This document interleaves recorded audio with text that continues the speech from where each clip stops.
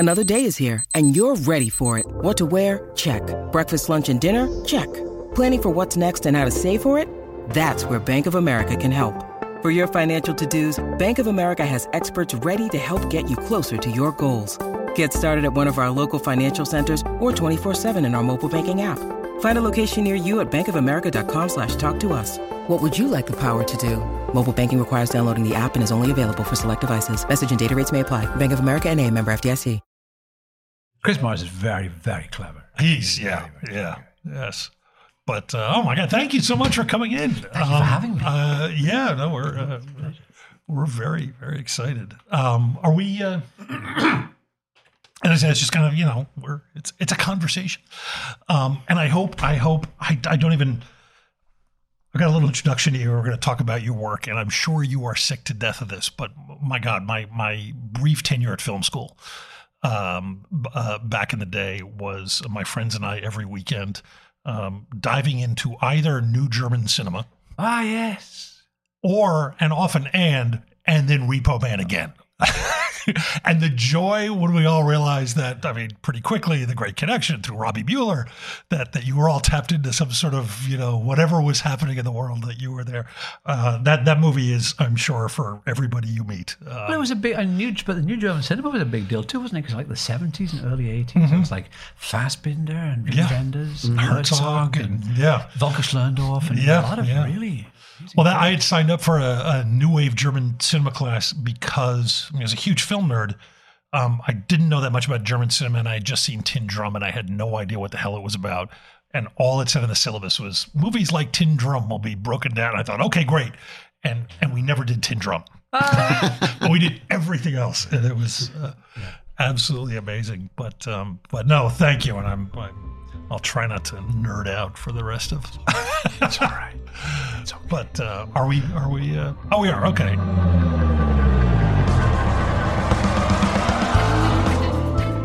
Hi, I'm Josh Olson, and you're listening to The Movies That Made Me, the official podcast of Trailers from Hell.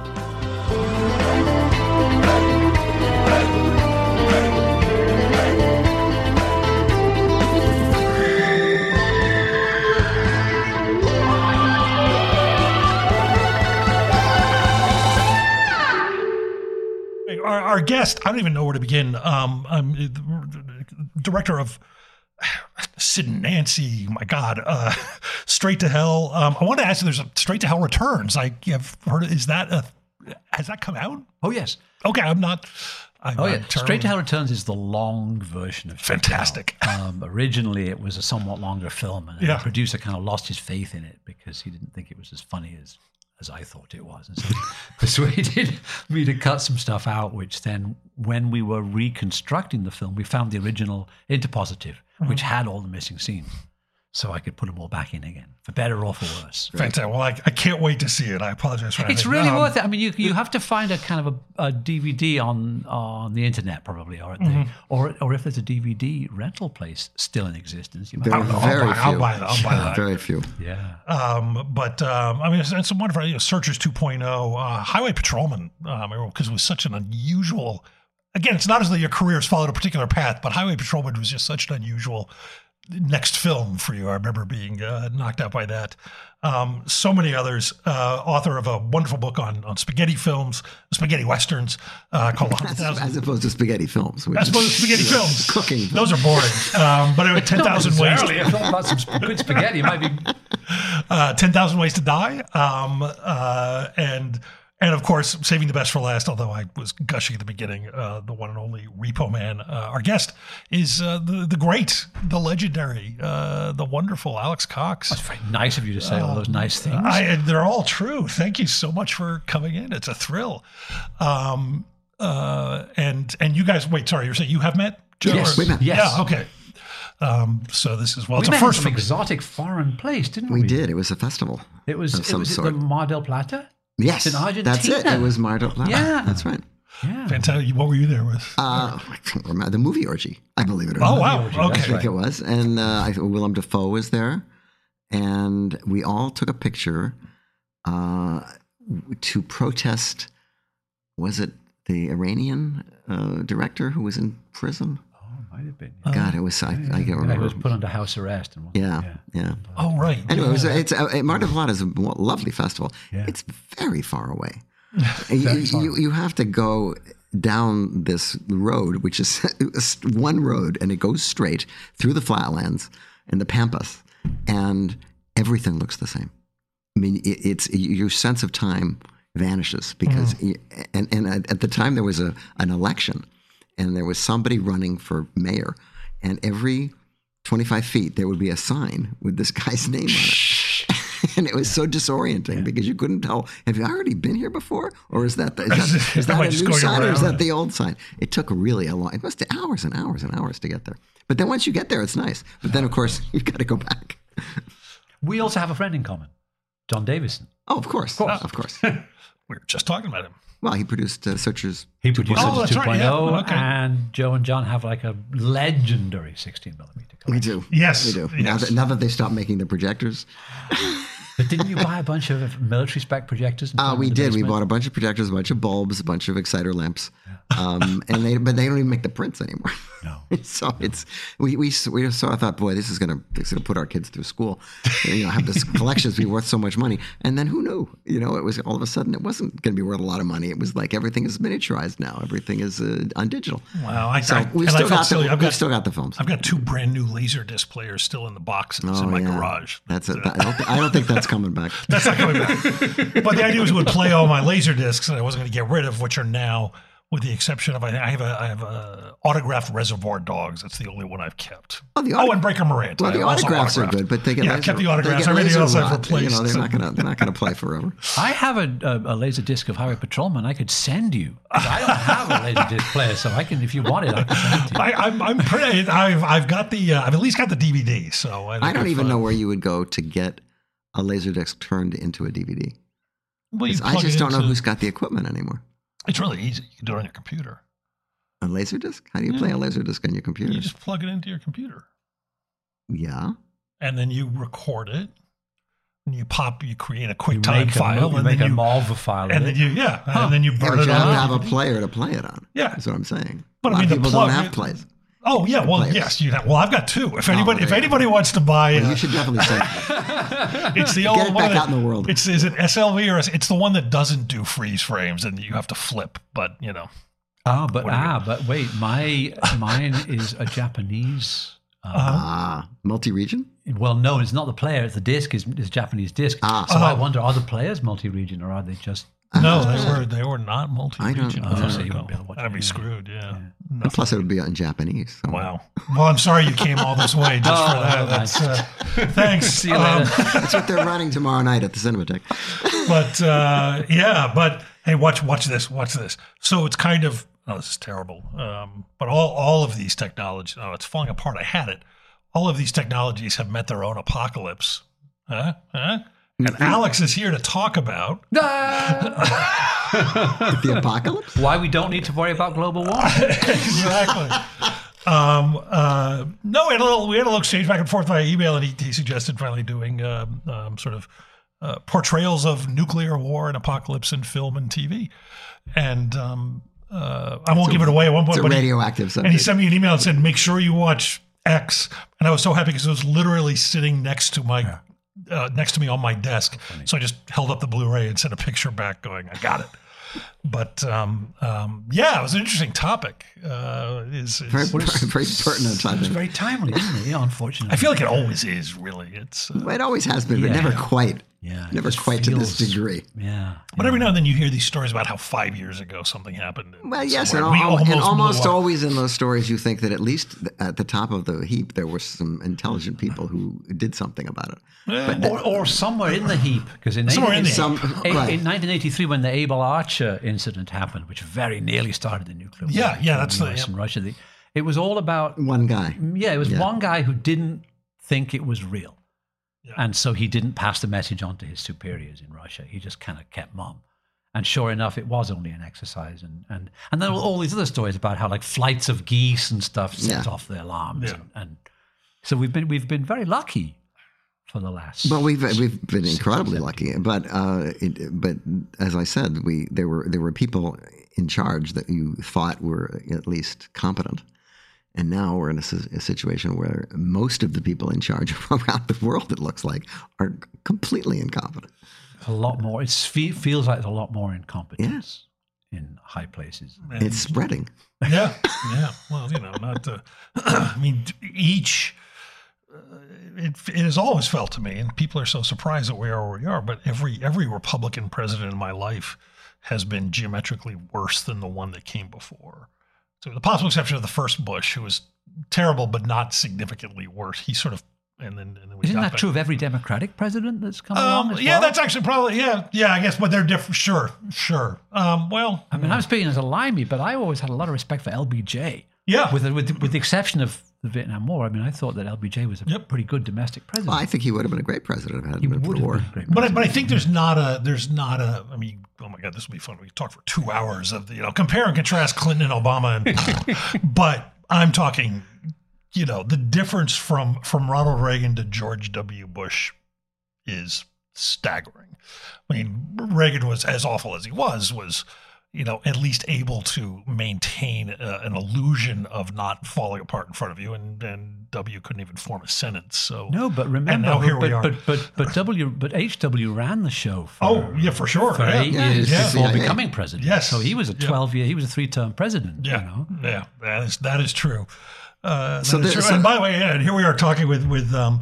I have no right to say any of this stuff. I'm not an American. No, you have an amazing right to. You've also made one of the great movies, at least tangentially touching on Iran-Contra, which I mentioned this.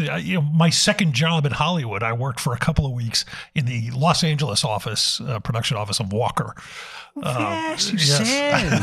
And, did you have lots of fun? No, it was really boring. No. You were having fun down there. Like the Contras were stealing your film equipment and things like that. And, all the equipment got hijacked on the way down there. Yeah. Yeah.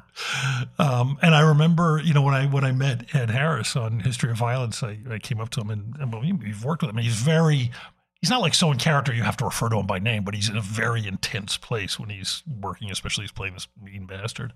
And I came up and I said, nice to meet you. He's like, I said, we've met before 1,000 years ago. I drove up to your house with scripts. I worked on Walker. And he goes, And then the day he rapped, which was the day he's killed in the film, it was like, it's a rap on Harris. It was like the sun came out. He hugged everyone. And he's like, and he comes up to me, and this is a week and a half later. He goes, looking forward to our third one, and walks away. It's like, okay, there you go. But he's very concentrated. I mean, he's really concentrated. Yeah. When he was acting, it was he really didn't want to have a whole bunch of lollygaggers standing behind the camera looking at him because there was one extra that was cross-eyed and there was another extra.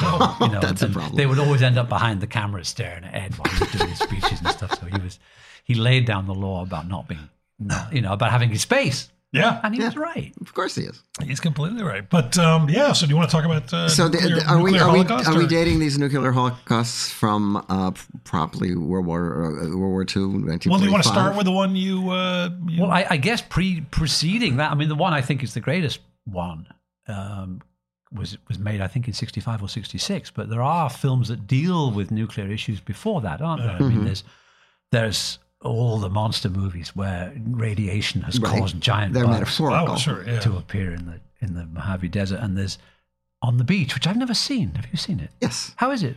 It's okay. It's a little turgid, but you have to try to, when you look at a movie like that, you have to try to look at it through the eyes of the people who saw it when it was new. Yeah. Because what it's speaking, what it's saying, it's achingly sincere. Yeah. Well, it's Stanley Kramer. Yeah. Well, all of his movies are aching. I think Kramer gets a raw deal, but it's not. I don't think his best movie. It just takes a long time, and the book, frankly, is rather long too. Didn't he direct it to Mad, Mad, Mad, Mad World? Yes. That's not aching. That's not. That's just the bromide on that was that this shows how what a man who doesn't understand drama will do when he gets comedy. But I have people friends of mine who think it is the Mad Mad World is the greatest movie ever made. I admire that. I admire that belief. I admire the movie, but I admire it because I love the cast. Yeah. Yes. I mean, we'd never have a cast like that again because of it with all of those associations and all those different places that they came from and had gotten to. That kind of show business world is just not there anymore. Yeah. So it's kind of a wonderful relic. Yeah. But as far as nuclear movies go, On the Beach was 59. And then what's the? But there were movies before that. What's the? Oh my God, the thing, and the thing. It's a white guy, a white woman, and a black guy. The World, the Flesh, and the Devil. The World, the Flesh, and the Devil. How is that? Because I haven't seen that one either. How's that? Actually, it's pretty good. That's not bad. It's pretty good. It's not bad. It's pretty good. It's a race movie. It has to be because one of the guys is black. But as early as 1950, Arch Oboler, who was a radio pioneer, made a picture called Five, which is about the last 5 people in Los Angeles. That's right. After an atomic war, and it was shot in a house that Frank Lloyd Wright built actually, and it's an interesting movie, and it's available now. It used to be very hard to see. Yeah, there's a 5. Yeah, it's worth a look. Yeah. But as you say, the nuclear metaphor in the early 50s movies was all about the bomb. And if it wasn't really about the bomb, it was about what the bomb did, and it created these mutations. And it was all... And the Kiss Me Deadly with the stolen nuclear. And Kiss Me Deadly, which is the what's it in the box, which Tarantino loves to steal from.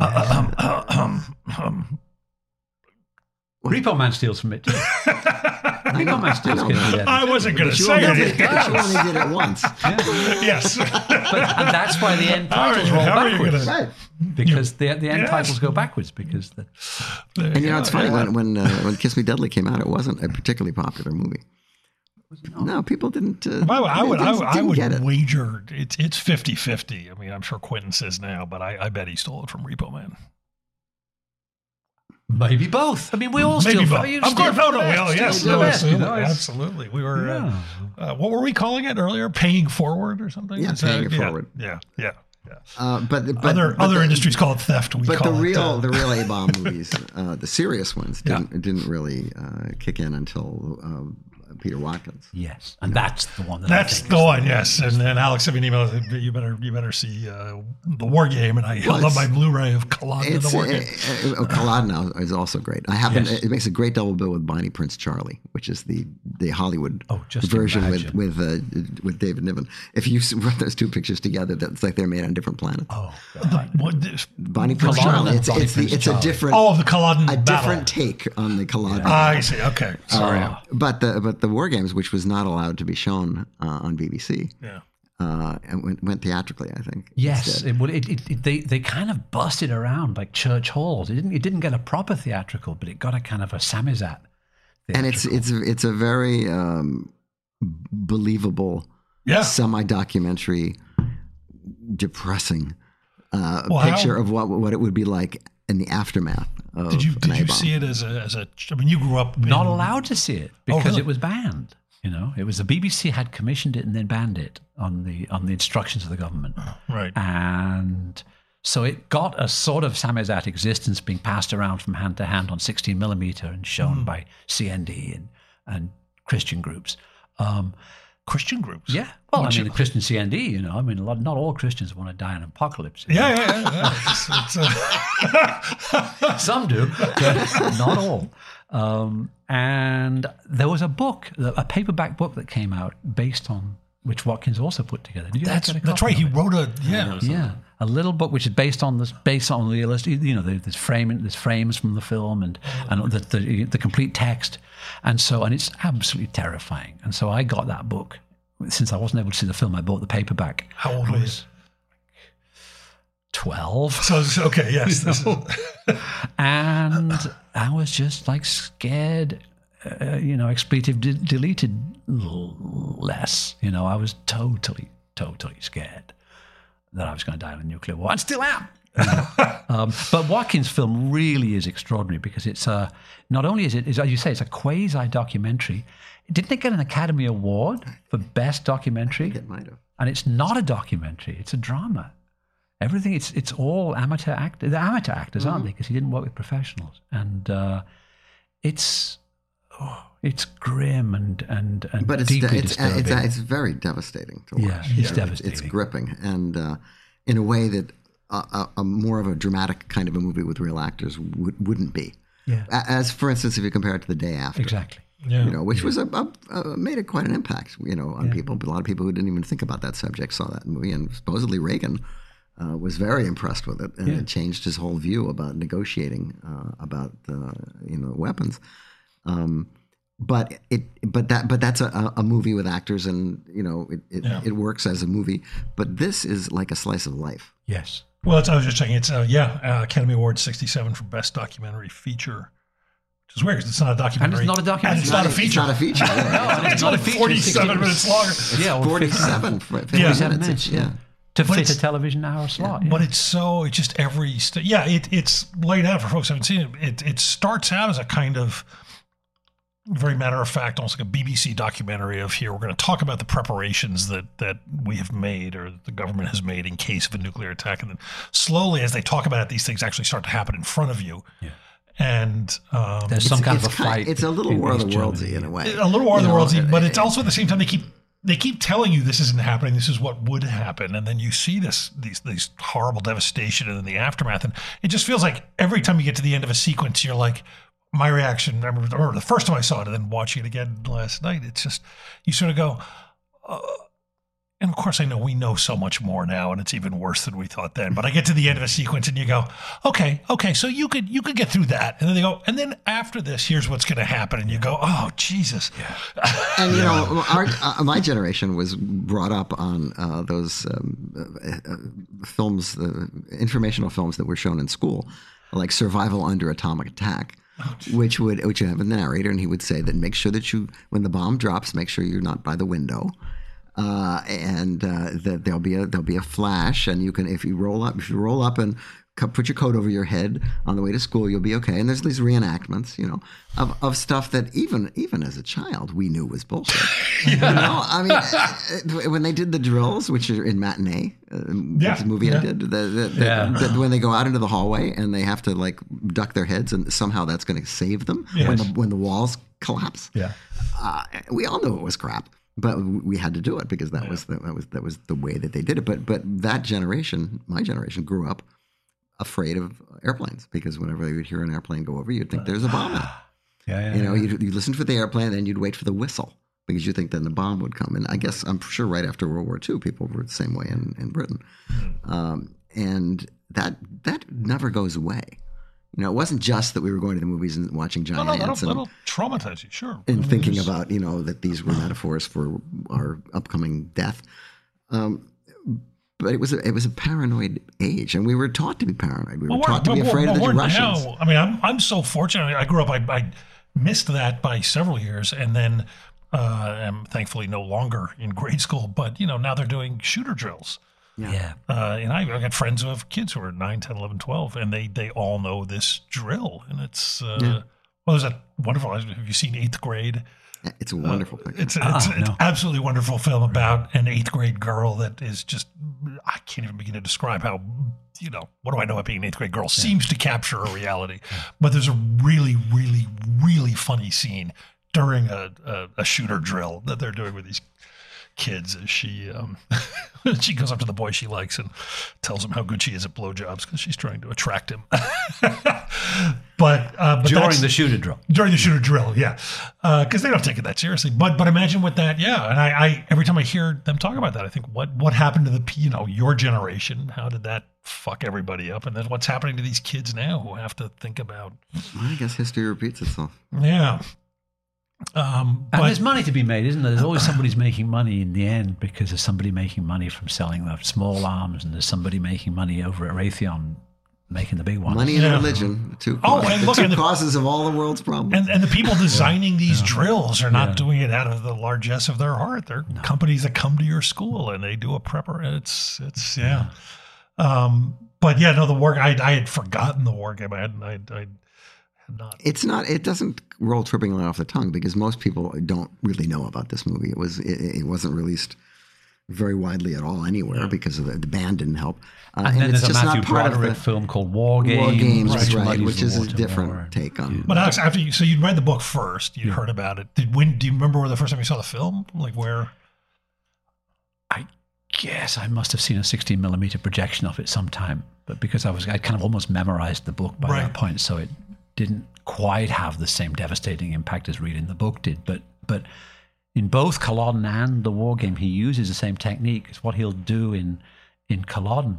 Watkins, the director, he'll say, the British are firing all kinds of like artillery at the Scots, and the English are firing all these weapons at the Scots, and he'll say, this is whatever the name of the weapon is, this is what it does.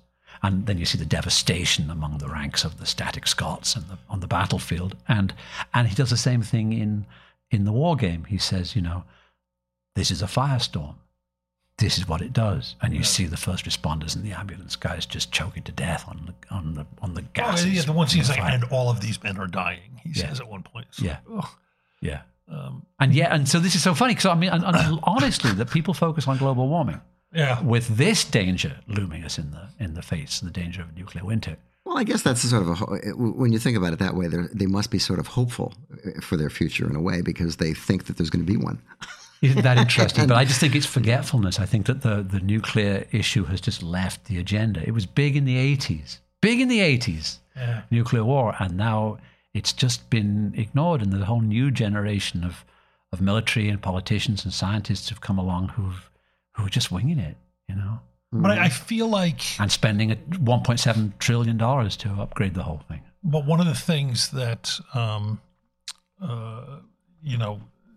we sort of learned through all of that, is that realization. I mean, there have been moments where we have felt safe from nuclear attack in the last 20 or 30 years, or at least where we felt like we were safer than we had been. Oh, okay, but there was that sense of this is at least man-made, and there is a hope of negotiation.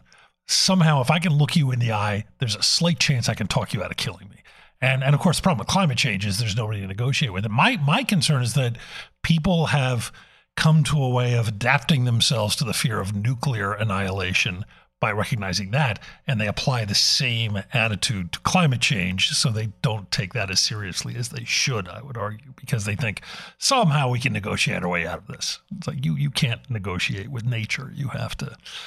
Well, also, climate change isn't immediate. I mean, it's gradual, and that's it's the boiling frog syndrome. I mean, did you see the butterflies this week? Yeah, there's a lot of butterflies in Southern California. That's a harbinger of doom. Is it really? Why are the butterflies a harbinger of doom? Just because of the bizarre rains we've had for the last couple of months. I mean, which were lovely. And the unseasonable rains. These are the unseasonable rains led to the... which will lead to more fires later when it all burns down. Oh, yeah. I mean, there are lovely moments, but look, we get the most amazing sunsets when the city's on fire. There's always an upside to the apocalypse. Glories of Los Angeles. No, that's an amazing film, and there is a nice is it BFI? I think the BFI British Blu-ray of that in Culloden, but. But did you have other apocalyptic nuclear war movies? That's the one. I mean, I thought The Day After was kind of pretty light, LITE, in terms of the actual result of a nuclear war. Well, it's a network television movie. And the last scene is in a hospital. Yeah. Dude, there aren't going to be any hospitals. That's the thing. There's so many of these. There's hope. Yeah. Yeah, there's hope. The person's in her bed. I remember the last shot is this woman in her bed. She's lost her hair. She's got cancer and stuff. But she's in a hospital with doctors and nurses, dude. And that falls into the kind of the hopeful approach to nuclear war of say, the sum of all fears, where an atom bomb goes off, and yet, strangely enough, is it Ben Affleck, whoever it is, unaffected by the atomic bomb? Doesn't that happen in a Batman movie too? Doesn't he fly? He drops a bomb and then he's fine. Yeah, and then flies the mythology of the bomb has now, since Dr. Strangelove has become something that is sort of a movie trope now. Yeah. Strangelove we didn't talk about, did we? Strangelove is yes. Well, there's Strangelove during that early '60s period. There's Strangelove, there's Failsafe, and there's Panic in the Year Zero, which is the movie in which the bomb drops, and it's about the is it Ray Milland? Yeah, he directed it, and it's about the breakdown of law and order Right. after that, and the fact that now this supposedly normal nuclear family now has to Right, he's driving around with his family, right? terrible things to survive because there's all these people who are out to get them. Of all the movies that we're talking about, it's actually one of the most accurate in terms of what it would probably be like if everybody wasn't destroyed. But if civilization just disappeared, and it would be every man for himself. There was what's the TV movie with, is it Peter Graves? I feel like there is one with Peter Graves. Where Have All the People Gone? Where Have All the People Gone? Which was kind of similar to the Ray Milland. But that's always a good movie situation. Yeah, But Strangelove saves an extras. But Strangelove, I saw Dr. Strangelove the day it opened in New York at the Baronet Theater. What did you think? Well, what I was amazed no one laughed. Nobody laughed. Nobody laughed. And because you have to remember, it's a newsreel-ish looking picture in black and white. It looks like it's happening. The people are very extreme and exaggerated, but yet somehow believable. Believable, totally believable. And at the end of the movie, no movies ended like that. Movies with the end of the world? Movies didn't end like that, and people were walking out. And when I saw Failsafe, which I think came out the next year because they had bought the studio had bought both pictures to keep them from interfering with each other. When I saw Failsafe, people came out and they were like the audience at the end of The Bandwagon when the bad play, when they just walk out and they're catatonic. I mean, people were, again, very shocked because that was another movie that was, all these movies are, and then there was The Bedford Incident, which was made by Kubrick's partner, James Harris, which is a similar kind of a movie set on a destroyer where Richard Widmark is a very gung-ho right-wing guy, and he provokes an attack by a Russian submarine. And that ends up with the world ending. And so it was sort of like, well, all these world-ending movies all came right around the time that was the Kennedy assassination. The Kennedy assassination, the beginning of the War of Vietnam. So it was like the end of the 50s. And the beginning of the 60s. Yeah. Because they had to change a line in Dr. Strangelove. That's right. Because Slim Pickens was saying that you could have a great weekend in Dallas with the stuff that we got in their pack. And they had to change it to Vegas. Because it was a little bit close to the real thing. Do you remember the first time you saw Strangelove? That must have been on television. Must have been on British television. Yeah, it was the BBC. And, And it was interesting is that people who actually know that world, I've had two encounters where people who are part of that world say that's exactly the way it is. One, by reading Daniel Ellsberg's new book, The Doomsday Machine, where he says just everything in Dr. Strangelove is true. It's not a comedy. And that's what his book's about, is the creation of this kind of mutually assured destruction machine that we live in. And the other thing was that because I'd made Repo Man, and Repo Man dealt in part with the neutron bomb, I got a call out of the blue from a man called Sam Cohen, who was the inventor of the neutron bomb. And I met Sam Cohen and hung out with him and went and had lunch and martinis with him, and he was insane. But he said the same thing. He said Dr. Strangelove is entirely accurate. I knew Edward Teller, I knew Oppenheimer, I knew those guys in the Pentagon, and it's exactly like that. So both Ellsberg and Cohen said the same thing. It's not a comedy. Had he seen Repo Man? Yes. Because there's a line of, I wish friends who can do every line of it, but Fox Harris at one point talks about just the incredible immorality of that bomb. You ever hear the neutron bomb? Destroys people, leaves buildings standing. Fits in a suitcase. So small, no one knows it's there till blammo! Eyes melt, skin explodes, everybody dead. It's so immoral working on a thing can drive you mad. Yes, and Sam didn't think it was an immoral bomb. Sam thought it was a constructive bomb because it killed soldiers, as he said. He would never say killed people. He would say, my weapon only kills soldiers and leaves the infrastructure intact. I'm thinking, well, you're talking about... It's good if you like infrastructure. Yeah, infrastructure. Don't civilians live in the infrastructure too? That's so bizarre. Did you ever, I can't imagine what it'd be like to be face up. Were you able to confront that a little bit? No, or would it be he was in his 80s, and a man convinced against his will is of the same opinion still, right? God.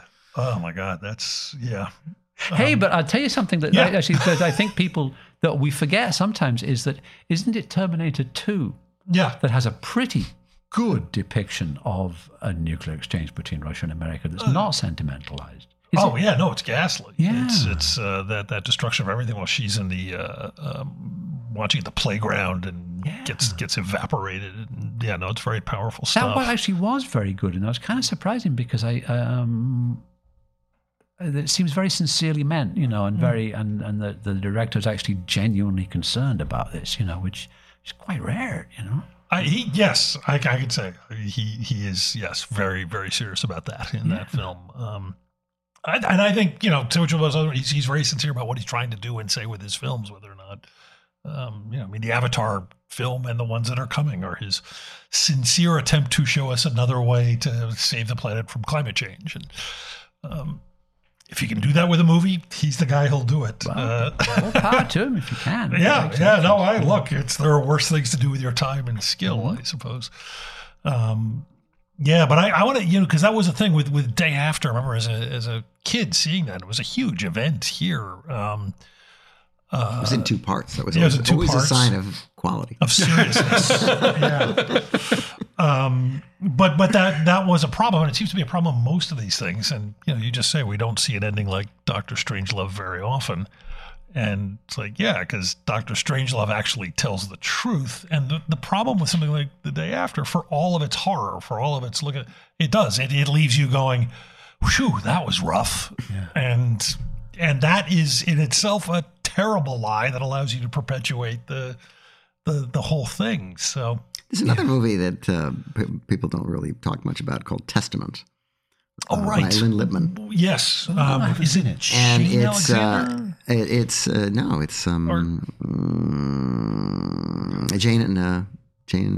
Jane Alexander. Jane, isn't that what I said? You said Shayna. I said Jane. Oh, cut that part out. I don't out. know who she is. Cut that part out. Well, no, the embarrassing part is I believe that okay, well, go ahead. I'm just watching you do your thing. It's so interesting. I'm looking things up. I have a computer here. It Yeah. makes me sound smart if I do it quickly. Moving right along. Anyway, this is a movie I saw at Telluride and Testament. And it's about a family whose the father is off on a business trip, and essentially there's an atomic war and the world ends, and it's about how basically everybody is slowly dying from radiation. Oh. And it's a family neighborhood kind of a movie, and it manages to be quite moving, even though it's so goddamn depressing. Yeah. And of course, people did not want to shell out their movie going bucks to be depressed. Well, here's another one. It didn't really get much. The play. Road. Oh, The Road. Yeah. Oh man, that's too grim. That's grim. But and if you and the film, it's a little ambiguous, but in the book, it's very clearly a nuclear war. In the book, it's very graphic very in the book. They didn't do the eating babies thing in the book. No, in the movie. But he sees the bombs going off, and he turns on all the water in the taps, and his wife goes, "What are you running a bath for at a time like this?" And he goes, "I'm not running a bath." But that's all in the book, the film. But I thought the film was quite powerful. Yeah. Yeah. It just seemed a little one note to me. It is. But maybe that's what our existence will be like. Well, it could be, but are you in a rush to get there? I'm going out for popcorn. Yeah. When you need mealtime inspiration, it's worth shopping Kroger, where you'll find over 30,000 mouth-watering choices that excite your inner foodie. And no matter what tasty choice you make, you'll enjoy our everyday low prices, plus extra ways to save, like digital coupons worth over $600 each week. You can also save up to $1 off per gallon at the pump with fuel points. More savings and more inspiring flavors make shopping Kroger worth it every time. Kroger, fresh for everyone. Fuel restrictions apply.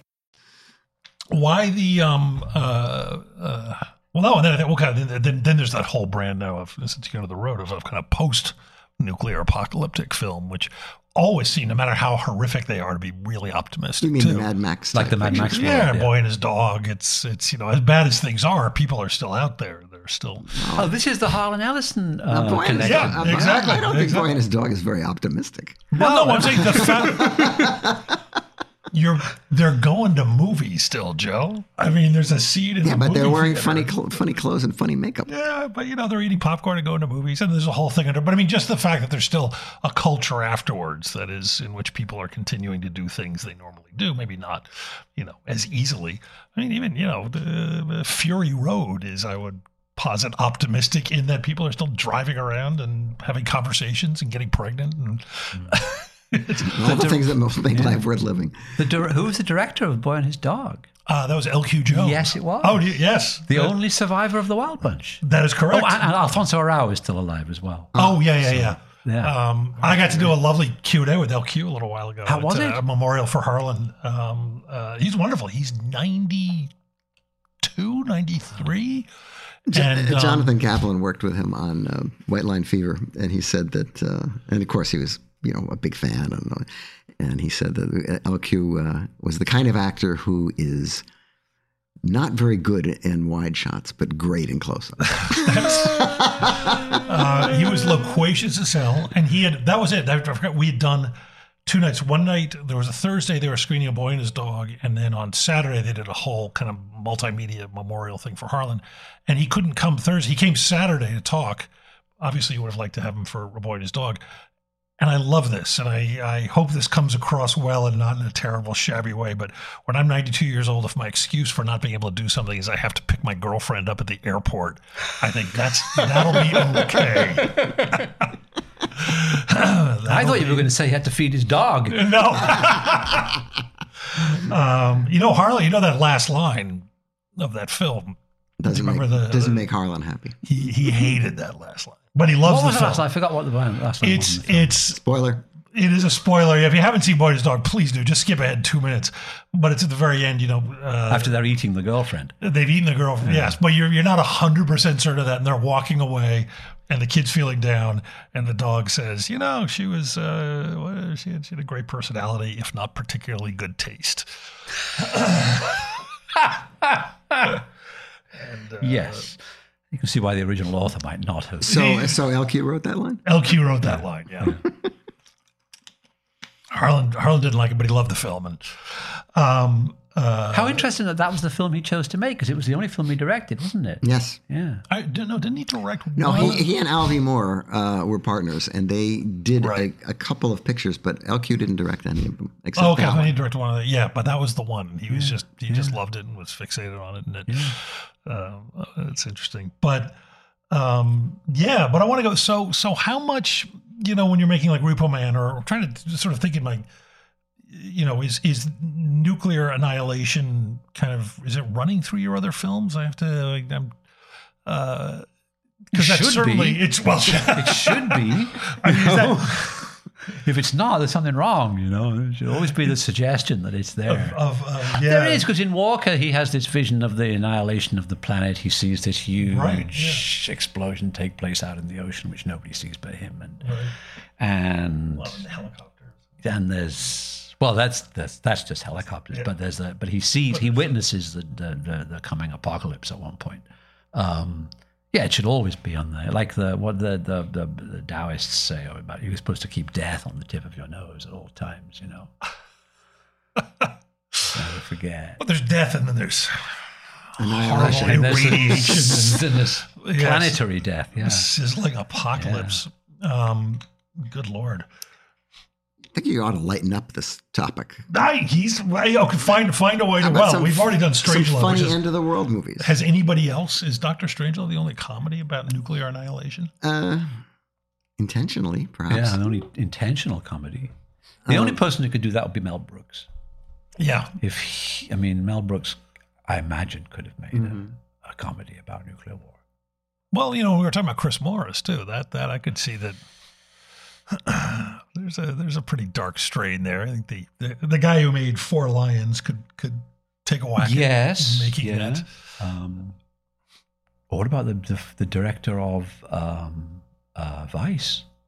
Yeah, Adam McKay. Make an interesting film. He's doing one on climate change next.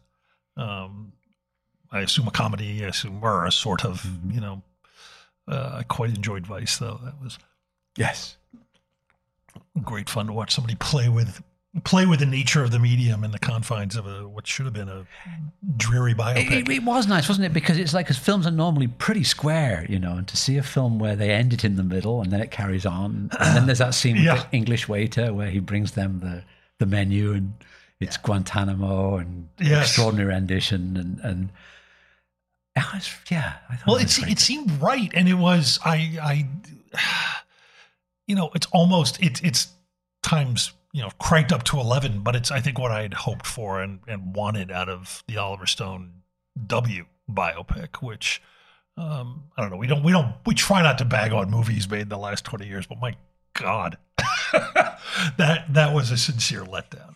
Yeah, I mean, there was the thing was that for all the story of Dick Cheney is a deeply depressing, grim story, but there was a lot of humor and wit in the film, and that was just great. I think it's essential, though. But that's how few people have taken that lesson of Strangelove. It does seem to me to be the sort of, I would rather, here's the thing, Dr. Strangelove is a comedy about nuclear annihilation that ends with the planet being destroyed in nuclear, and then the day after is a very serious, somber attempt to approach it and talk about it seriously, and it lies to you at the end. It's almost like comedy allows you to tell but in order to avoid that ending, which is what it's trying to do, it can't be accurate. It can't be true. Right. Because the truth is the end of Dr. Strangelove. Right. But I'm saying comedy allows you to tell those really horrible.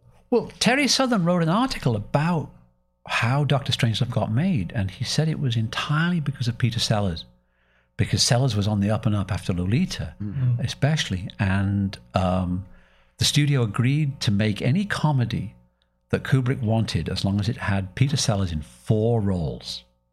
Really? And he was supposed to play Slim Pickens' part. Right. But he was like really trepidatious about it and felt that he couldn't get the accent right and stuff. And so on the first day of shooting, they were clambering around on the bombs in the bomb bay, and Sellers fell off and broke his ankle. And they had to rearrange the shoot, and they had to shoot the Strangelove stuff first while Sellers was in the wheelchair. And Terry Southern speculated it was all an elaborate, horribly masochistic, deliberate thing on the part of Sellers just to get out of playing the 4th part. And yet it was the participation of Peter Sellers that made that film possible. That's such I didn't know that. I know he had injured himself. I didn't realize he was. I'll try and find the article and send it to you because it's very interesting. Terry Southern, he's such a wonderful writer. Oh my God. Have you read Blue Movie? Yes. I have not. Oh, it's good. I've read these short stories. I have the script. Oh, they made a script? Yeah. I've read the novel. I didn't have a script too.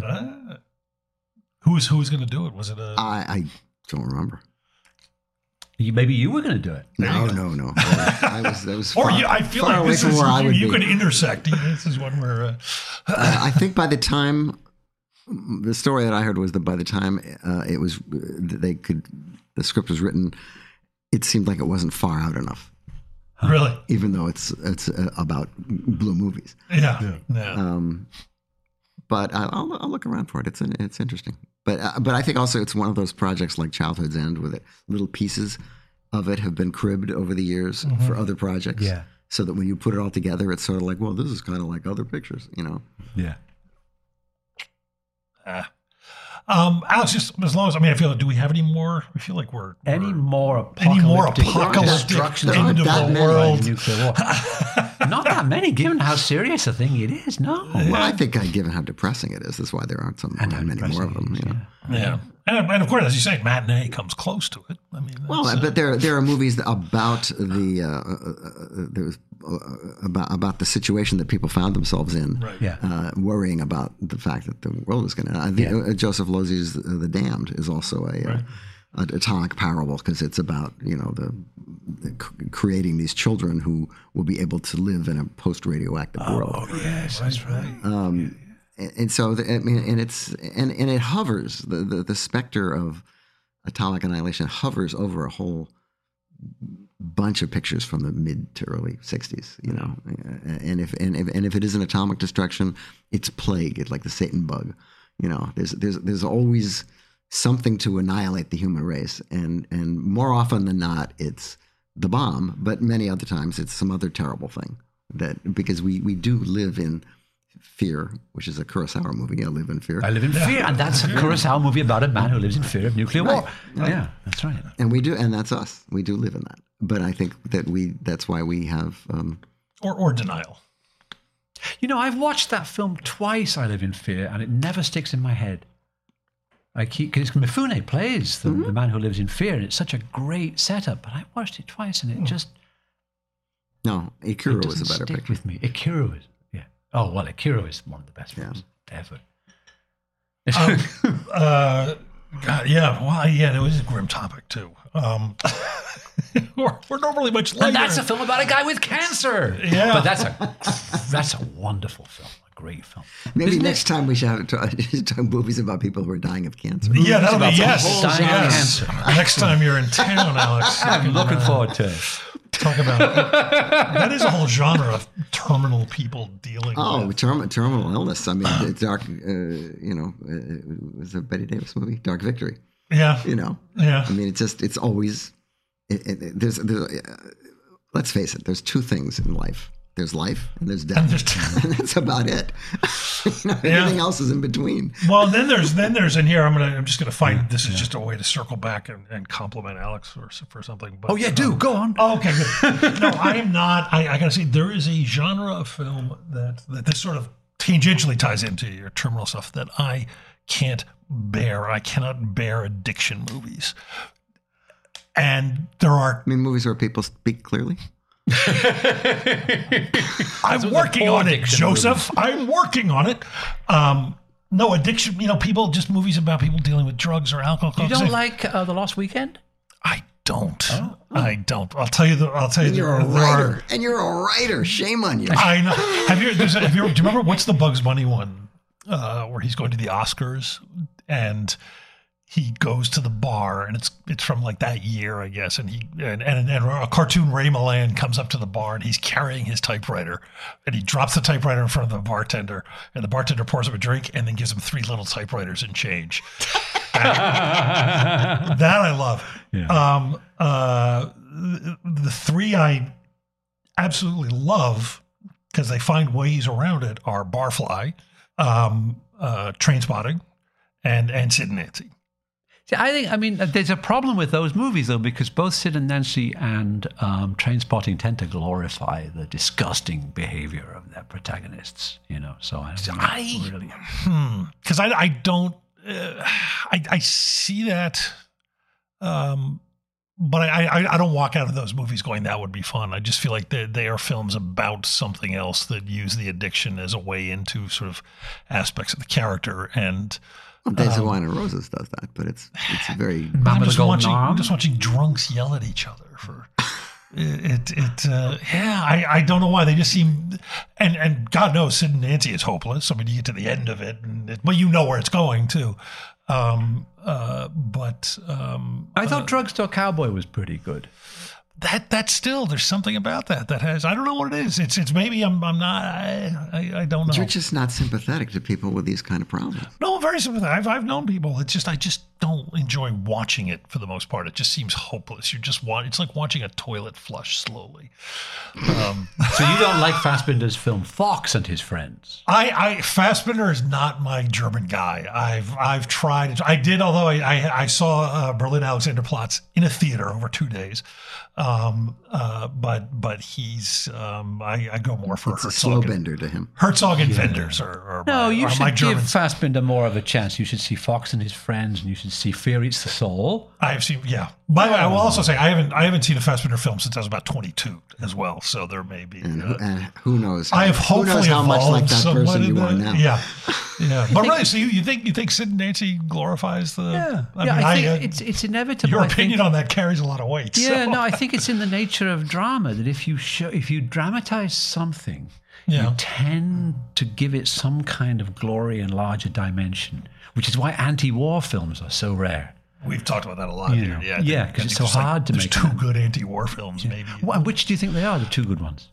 Maybe, but we also come back to, I think, Paths of Glory always does it for me. It's not. There's nothing noble about there's no noble sacrifice to what those guys are going through. It's absolute horror. And they're led by awful people. Yeah. Well, that's the thing, because it's not about look at them going off into combat, those brave men giving something up. It's like you get through all that stuff and it's done pretty quickly. It's like, now here's the reality. You're at the mercy of these fucking monsters at the top. And there's nothing noble or beautiful about that. It's like watching somebody get murdered. Yeah. And that movie works. What's the other one? Dr. Strangelove. All Quiet on the Western Front. No, I would have said All Quiet on the Western Front. Yeah. You what? I would have said All Quiet. Because I don't think of Dr. Strangelove as a war movie. I think of it as a movie about trying to stay out of war. Right, but then it fails. Right, but then if there was a sequel, then it would be a war movie. Yeah. And it would be really depressing. There's a couple of foreign films. There's a Japanese film called Fires on the Plane. Mm-hmm. That's Chikawa. Yes, by Kon Ichikawa, that was recently remade, but I haven't seen the remake. But the Ichikawa is brilliant. Who remade it? The guy who did Iron Man, Tetsuo. Really? Yeah. Wow, that sounds apparently interesting. remade Fires on the Plane. But Tetsuo is interesting. Yes, Tetsuo is a very good filmmaker. And also there's a Russian movie called Idi Ishmotri, Come and See. Oh, Come and See. Yeah. Yeah. Oh, that's grim. an anti-war movie. Yes. That is definitely an anti-war movie.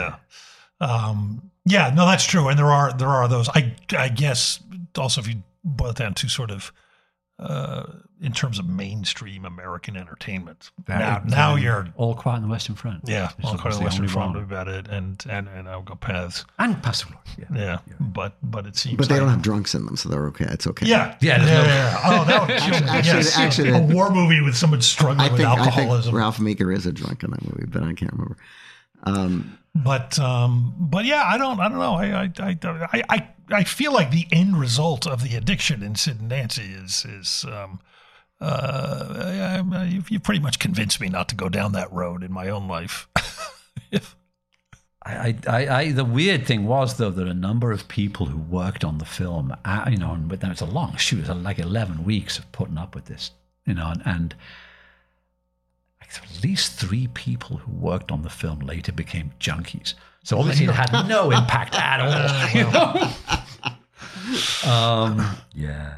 But then again, I mean, it's not like movies are really going to be are a medium of social control, and nor should they be. Yeah. No, because if it worked that way, we would have all disarmed after Dr. Strangelove. That's right. Well, actually, then that would be okay. Well, he's talking about music, but there's a line that Elvis Costello said that always sticks with me because I'm with you. But he said, a song can't change your mind, but a song can change your heart, and your heart can change your mind. And that at least acknowledges that there's a slower process at work. And I think that somehow that what we do, that film in all of its forms informs and imposes a kind of empathy at the very least, that forcing people, not even forcing people, by sneaking up on people and having them sit in a room for 2 hours and become someone else imposes at least a glimmering of humanity. Yeah, well, because you understand Dick Cheney better after you watch Fight. Yeah, well, yeah, that's true. And yet he's still scary. Still a monster, but you understand. At his speech at the very end, where he says, well, if it wasn't for me, you people would all be fucked. I mean, basically. And it's chilling. I mean, it's chilling because it's an amazing performance. I mean, but I can't believe he didn't win the Academy Award for that performance. But where I like that speech better than what's the Jack Nicholson one from A Few Good Men is that when I'm watching Jack Nicholson in A Few Good Men, I'm not sure if Aaron Sorkin and the people making the film, I'm not sure where they actually come down on that character, which is frightening. I know exactly where Adam McKay is coming down on Dick Cheney when he's giving that speech. I'm not, Well, and that's a big problem with contemporary cinema is ambiguity, is the inability to take a moral position. Unintentional ambiguity, I would say. Yeah, unintentional. I mean, take very simple moral positions like we are good, they are bad, right? That kind of thing. Yes, but to take a complicated position is almost unheard of. Yeah, which is one of the things I liked about that film. It wasn't even a complicated moral position; it was actually taking a stand. And then by the time you've come to the end of it, he's capable of giving you that speech and trusting that his audience will know what he's saying with it, even though it's a beautifully written speech. It sounds exactly like, I'm sure Dick Cheney was watching the film going, yeah, that's right, God damn it. Well, like Nixon used to watch Patton. Yeah. Didn't he? He was watching that, and that was written by Francis Coppola. I don't think he didn't write it for Richard Nixon. Did not write it for Richard Nixon. That is true. Yeah, and then you get into the whole thing. Well, what's you make this? Well, it's the line from The Stuntman, where he talks about his friend who made his great anti-war statement, and then opening weekend enlistment went up, 500%. It's like you make this movie. What does that feel like when you're Coppola and you write Patton, and then Nixon talks about how much he loves it? You just don't know how it's going to shake out. You do things with the best of intentions, and you can't tell what's going to become of them. You can't tell what people are going to make of them. You just have to say it. All right. Well, here's either of you the most horrifying good response to something you've made. Have you ever had that where someone has gone, Highway Patrolman speaks to me, and it's Donald Trump Jr. I don't know. Have you ever had that, Joe? Straight to Hell is his favorite film. Yeah, it wasn't Highway Patrolman. No. No, because we're suckers for compliments. If somebody likes it, you can go, "Oh, really? Well, thank you." Good. Oh my goodness! Complete tangent. A friend of mine, I shouldn't name the critic or the friend, but there was a big movie critic, and for years we would argue. I thought this person's writing was just god awful and really annoying, and always liked movies that I didn't know was deadly. And he thought that she was the greatest critic ever. You know where this is going. And then he had a movie come out, and she absolutely panned it. And then she put History of Violence as like her favorite movie of the year, and picked one scene as her favorite scene of the year. And every conversation we've had since then has been the exact opposite of the conversations we had before those two reviews. Now it's they can buy their way into your heart. We are cheap whores finally in the end. Well, Alex, on that note, that's a fine note to end on. Should we wrap up the cheap whore convention for the? Alex, thank you so much. Thank you for having me. Lovely to have you. Lucky chat about the end to of the catch you when you're in town. And it was very kind of you to invite me. Thank you. Thanks. Thank you.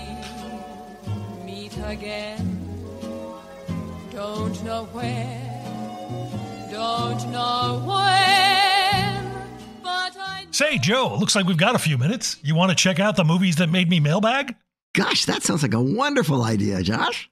Gary Wilson wants to know, I'm only asking this because I have a wise-ass answer. Has there been any talk of revisiting Gremlins? And I've been meaning to watch it again myself, if that's I certainly haven't heard anything. Isn't there somebody doing a... Somebody. I thought...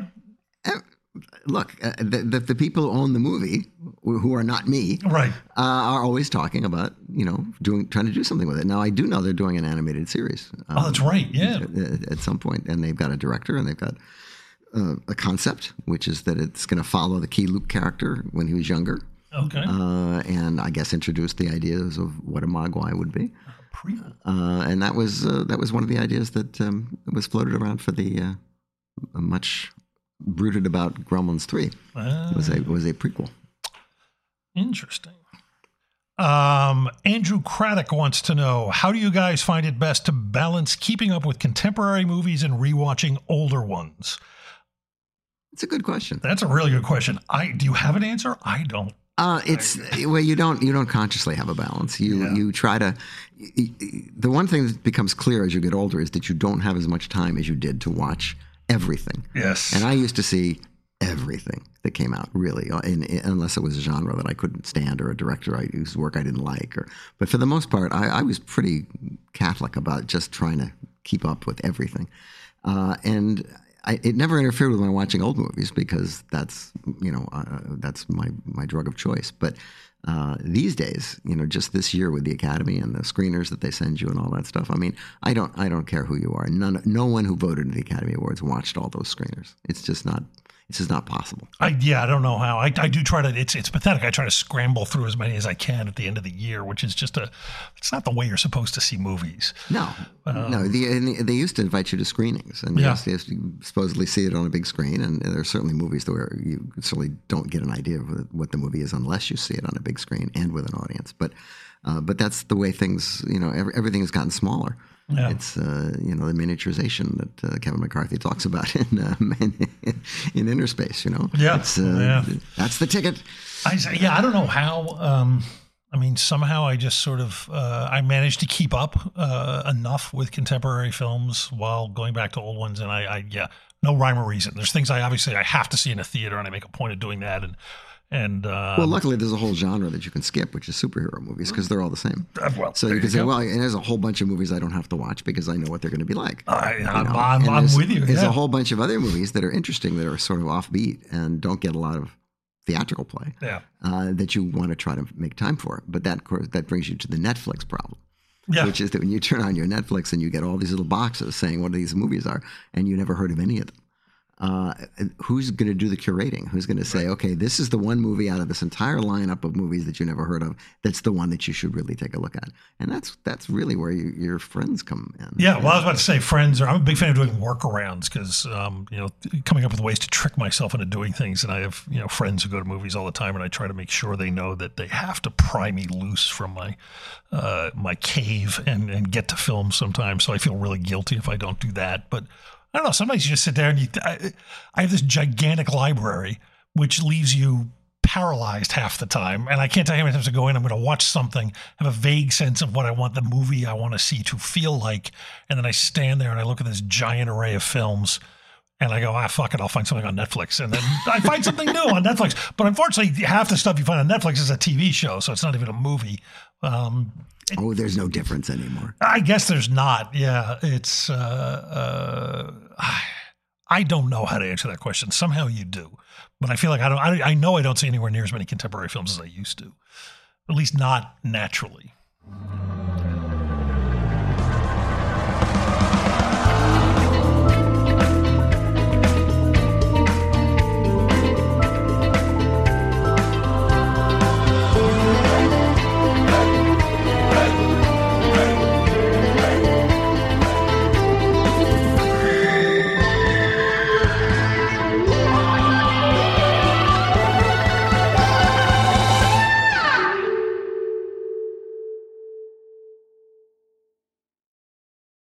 Want to learn how you can make smarter decisions with your money? Well, I've got the podcast for you. I'm Sean Piles, and I host NerdWallet's Smart Money Podcast. Our show features our team of nerds, personal finance experts in credit cards, banking, investing, and more. And they'll help you make the most of your money while cutting through the clutter and misinformation in today's world of personal finance. You'll get clarity on strategies to help you build your wealth, invest wisely, shop for financial products, and plan for major life events. Listen to NerdWallet's Smart Money Podcast wherever you get your podcasts.